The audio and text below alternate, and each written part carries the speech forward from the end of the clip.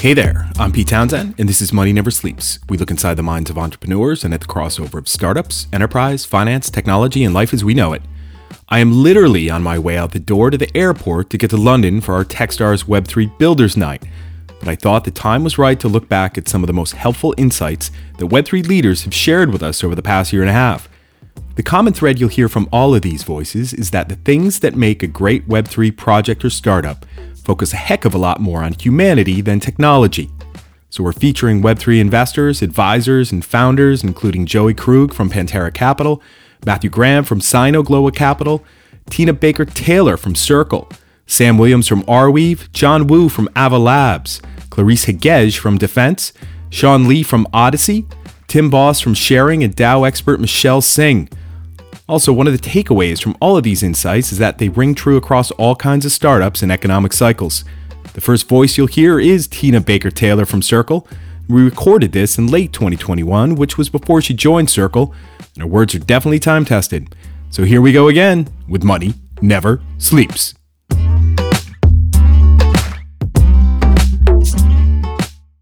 So the best founder stories, the ones that have moved me, which, create an emotional story that I think moves customers and, gets people excited about a project, are when a founder solves a problem that they've experienced themselves. Mm-hmm. And so when you hear these stories about people that kind of, didn't have access to this or couldn't get that, and they thought, you know what, screw it, I'm going to go and build it myself.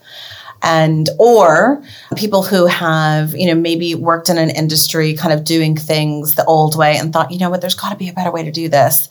And these people aren't going to let me do it. So I'm going to go and build my own thing and try and fix this from the inside. I think those stories are really powerful. Mm-hmm. So from a founder perspective, I think what I would be looking for are people that are really passionate about the problem they're trying to solve, not necessarily the thing that they're trying to build. And sometimes I think that people get their messaging a bit conflated, right? So, my advice for founders is, tell me why this is important to you. Don't tell me about the widget. Like, I actually don't care about the thing that you're building. Tell me about the problem you're trying to solve. Who is this a problem for? Why has it been like this for this, length of time? Like, why does this problem exist? And, what's the upside of solving this problem? And that's how you get people to really emotionally care about your project. And then once that happens, then you kind of engender passion, whether that's from your team or your VCs or your co-founders. And I think that's the catalyst that propels startups into, potentially unicorns. It's the passion piece. Do you think there is a relationship between how deeply experienced someone is with a problem they're solving and their level of humility as a founder? 100%. Yeah. So I think the other key quality that I've seen with founders that succeed is self-awareness. So, is that always being humble? I think we kind of throw that word around a lot. People are like, oh, I'm so humble, or it's important that we hire people that are humble. And yes, humility is absolutely a virtue, but being self-aware and understanding that maybe you're not always, feeling benevolent or humility, and being able to internally manage for that and develop empathy and really kind of lean into being empathetic.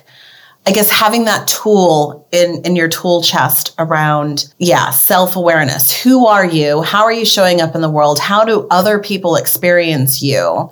And then being able to, basically tailor your message to your audience. That's super critical. And I think that a lot of founders, and so maybe this is where humility becomes kind of the nomenclature that we go to, is if you kind of show up and you are who you are in every situation with every audience, you're not going to reach as many people as you might if you can take a step back and kind of look at it from a position of, I'm here to solve a problem. I'm here to be of service. is not of interest to you, as opposed to, here, I'm solving this problem. It's this cool thing and you should learn about it. Yeah. No, this was the clincher for me, Tina, of this chat, and that this understanding that being humbled by a problem, so much so that you really want to solve it. You need that knowledge, you need that experience. But if you're solving for X, there's, solving for Y, there's solving for Z and A, B, C, D, E, and F, and knowing which ones you can actually solve and those that you can't, it takes a huge amount of self-awareness. I love that.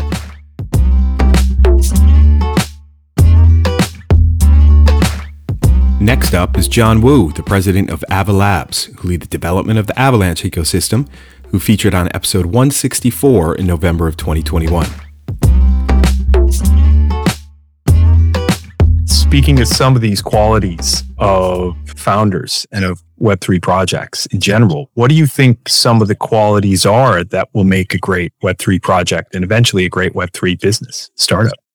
This question is constantly asked of me from traditional venture capitalists, because a lot of traditional venture capitalists now are getting into the blockchain and crypto space and trying to figure out how to invest. It's also asked of me and my former hedge fund friends in technology who are trying to invest in the space. The experience ultimately is becoming more and more important in the space. Just like the example I use where I think 3 or 4 years ago, you can get away with just being a crypto native Greek coder and just like throw something out there and let's give it a shot and see if it sticks. The bar is being raised. So back to that example, you can't just do that anymore because great, you guys are super smart and you're young, you know nothing about business or the domain expertise. But suddenly I look over here, I have this team that has your talent and they have business experience and they have domain expertise. So if you're a venture capitalist now in the traditional Silicon Valley sense, you're looking at the latter, not the former.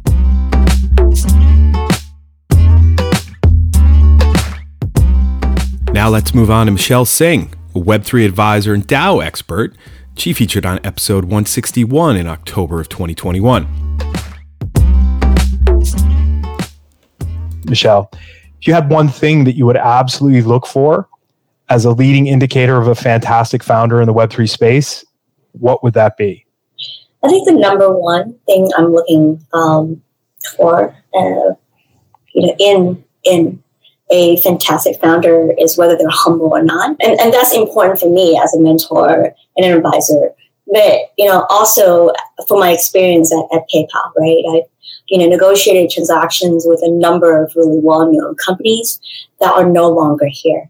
And when negotiating with them, I always sensed a lot of pride, and there are, people, that say that, like the number one reason that you'll fail is because you don't listen and because you're really prideful.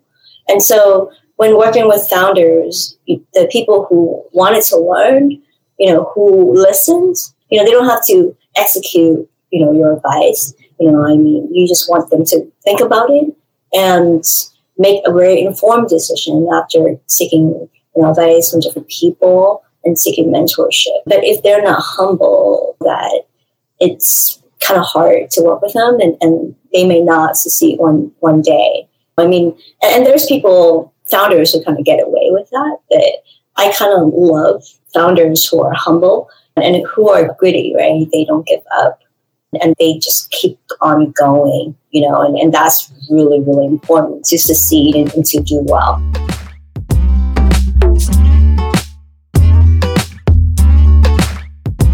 Next up is Matthew Graham, the CEO of Sino Global Capital, who featured on episode 165 in November 2021. The one thing about talking to Matty is that you want to get him when he's expressing himself passionately. And with that passion comes a handful of F-bombs. So we've left those in just where he dropped them so that you, our listener, gets a full experience of Matty Graham. What do you say to a founder when they're thinking about what's the best way to start getting people behind their project? Right? What do you say to them? I internally, we refer to them as super fans. So I think about it like this. So most projects never get even 1 or 2 super fans. They get, some users, but they never get people that are like, holy shit, I fucking love this. I need it. And I want to tell people about it. they never really get even one super fan. But what I think is really true, and empirically it's true, is that if you get even one or two, there's a pretty good chance you can get 10 or 20. And if you get 10 or 20, there's a pretty good chance you can get 1,000 or 10,000 or 100,000. But it's really hard to get even one or two, like legitimate, not like your mom or whatever, like legitimate people that know you from your product and they fucking love it. So you need to think about, when you start, don't think about how to get 1 million super fans. Think about how to get one or two. If you get one or two, I really believe you're going to get dozens, and then you're going to be on your way. Most people never get any that far, but start just thinking, how am I going to get a couple people that just fucking love my product and want to tell everyone about it? I would reframe it and think about it from that standpoint rather than starting with how can I get millions of users.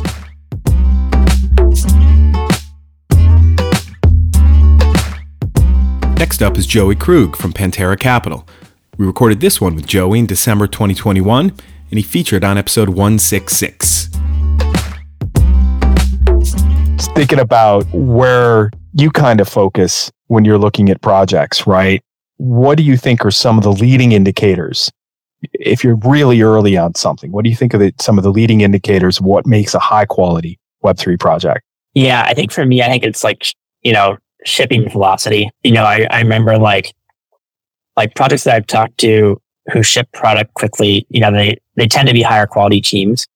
And so often in a very early project, like you're not always going to have like a team with some like massive pedigree. If you only invest in pedigreed teams, like you're going to miss out on a lot of the upside. Like if I think back through like the kind of like, 75 to 100x investments I've made, very few of them or almost none of them, have like the classic, like, two people who went to Stanford previously launched a startup and sold it. And it was great kind of thing. Like there are people who had good backgrounds, like, and who seemed smart, but like you didn't really know for certain how well they were going to execute. And so I think to me, the highest signal is just like, how fast does someone, like, say you meet a founder and it's really early, you talk to them a couple months later, and a couple months ago, they told you they're going to build something. Have they built it the next time they come back? Are they like, oh, actually it's going to be 6 to 9 more months? That's a good question. Cause it's like, well, how well calibrated are they internally for like whether they can like ship product or actually do what they claim they're going to set out to do? And then I think also like time to getting a product into the market is also a hugely strong indicator. Like we had this one company we invested in recently, and it's these founders of these two guys who, like, they were in college when we invested, they're like 18 or something. And it's a decentralized DeFi insurance protocol. And I talked to them, and like between like the meetings of like between me having the first call, me giving them the term sheet, and then us signing the deal, like they built a huge amount of product in that time window. And then like by the time we had our, second or third or maybe fourth weekly sync, they actually launched the product on mainnet. Like it was within a couple of months, maybe 2 to 4 months, maybe total time frame from when I first like met them and then invested, and then they launched, early this summer, something like that. And so that's like a really strong signal, and you don't even have traction data on that at that point, but that like they can ship product fast. And so I think that's my number one thing that I look for.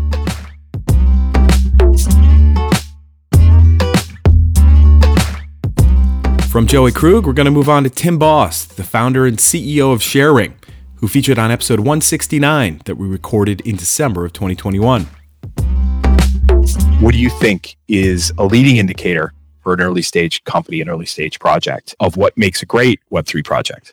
Wow. I mean, I think team is a big one. So it's not just about the team's history and things like that. It's about, is this a team that has the ability to put together a great idea to come up with? Another indicator is, does this idea have real world use or real world benefit? And then obviously look at what are their barriers. So barriers might be not the right team or things like that. And then the uniqueness of the idea. It doesn't have to be super unique, but if they're sort of coming up with an idea that you've seen 20 other pitches for in the last week. What makes you think that they are going to be able to do it that the other 20 aren't going to be able to do as well? And then their approach. I think it's really important to sort of look at what their approach is, how they're going to scale, and then how they're going to do even things like marketing and PR as well. And then you look at if they're doing a fundraise, what are they raising? Are they raising enough? Like some of these projects are looking at raising a very, very small amount, and there's absolutely no way they'll be able to do what they're going to do with the amount that they're raising. But then you look at maybe some of their token model, and it's obvious that they're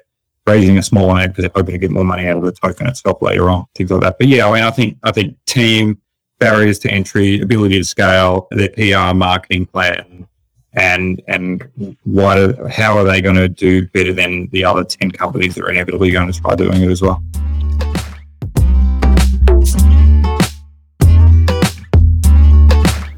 Clarisse Gage is up next, and she's the co-founder and CEO of Defense. Clarisse featured on episode 202 that we recorded in December of 2022. But there's some pretty harsh headwinds that are going up against folks right now. And I think a strategy around enabling those that are building in Web 2 to actually get their feet into Web 3 with some sound developer tools is a good way to do this. But even with these headwinds on right now, builders are still building. I just talked to 2 founders today who were like, oh, it's discouraging. But it's like, we're just going to keep going. So what is it like on the inside of Defense when thinking about these headwinds out there right now? Yeah. So say two true ways to answer this question. First, my point of view, being a builder in the blockchain industry, I was obviously, when first we started hitting a bear market, then the FTX fiasco, I was myself questioning, all right, are we going to have a market?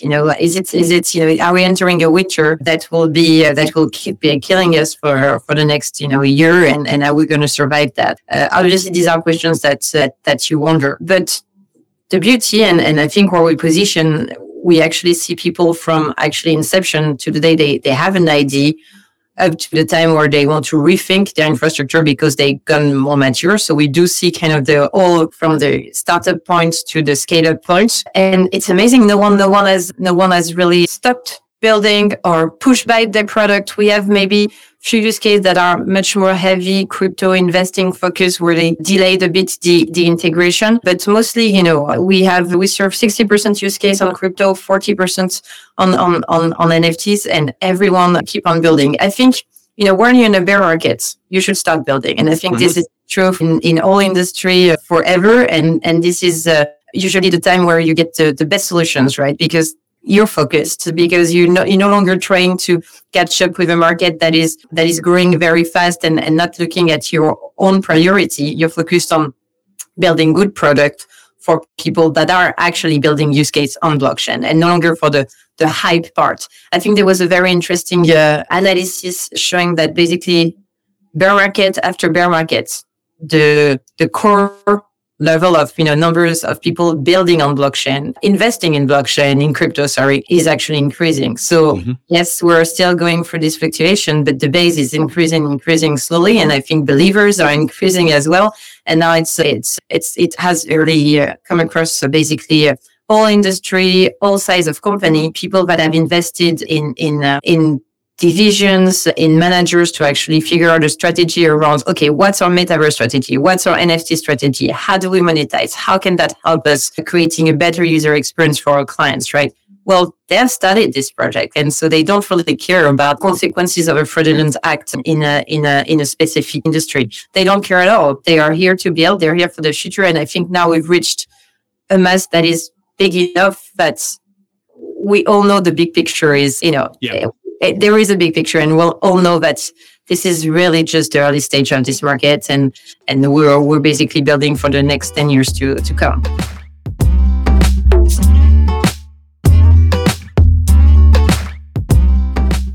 Next up is Sean Lee, former CEO of Algorand and now co-founder of the Odyssey Network, who featured on episode 201 in December of 2022.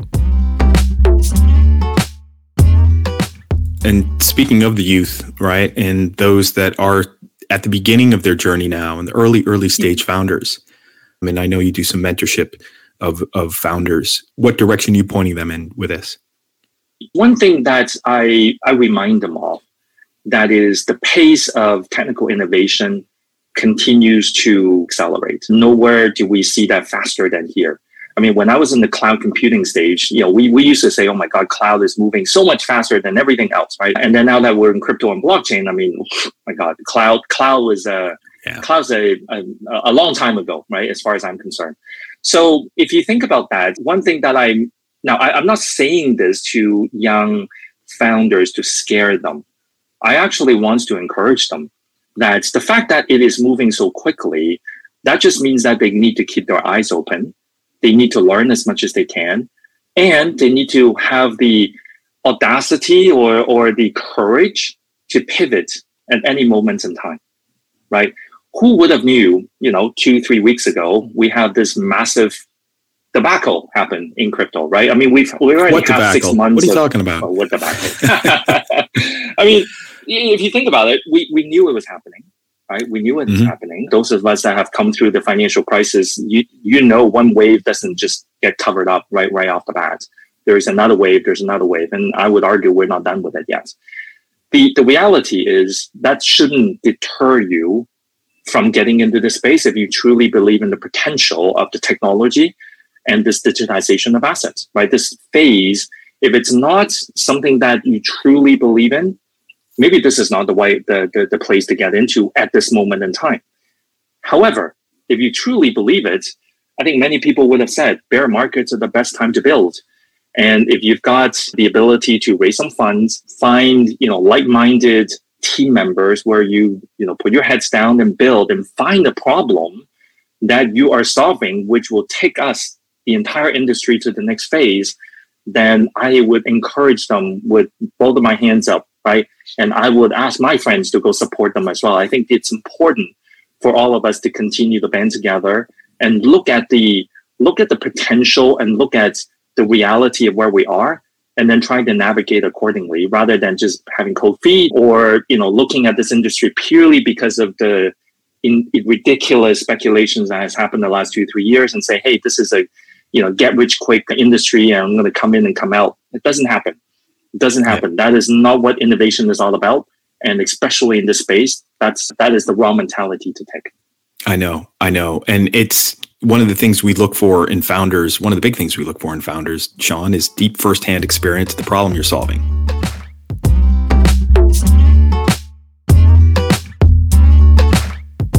And we're finishing up with Sam Williams, co-founder and CEO of Arweave, who I interviewed in December of 2022 on the Techstars Give First podcast, and we featured in episode 205 of Money Never Sleeps. It's great to finish up this episode with Sam, as this was one of the most inspirational episodes that I've recorded in my 6 years of podcasting. Take it away, Sam.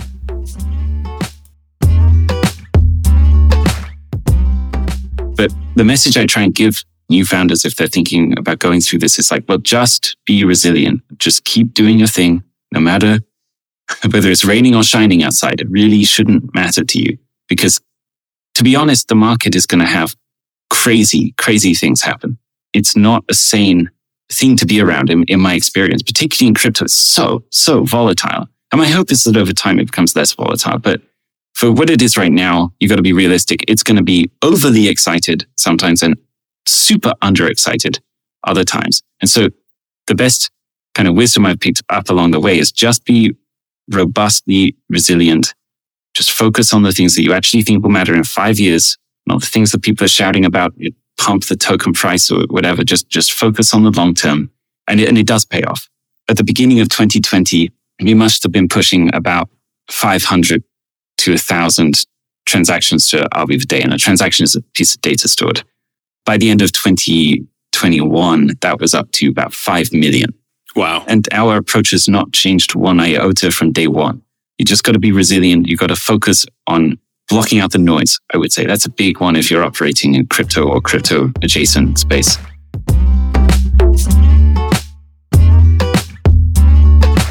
That does it for this week, folks. Thanks to all of the guests we featured in this episode for sharing their insights. We've linked all of the original episodes in the show notes on our website, moneyneversleeps.ie, so dive back in and give them a listen, as there are a lot more valuable nuggets in each of those episodes. Thanks to Conan Brophy from Create Sound for helping me pull this together as well. He's an excellent media man to get in touch with when you're thinking about launching your own podcast. As for me, I'm an early stage startup investor focused on where fintech meets crypto and crypto meets Web3, and I lead the Techstars Web3 Accelerator. There are plenty of links in the show notes on moneyneversleeps.ie on how to get in touch, so don't hesitate to reach out. Finally, till next time, thanks for listening. See ya!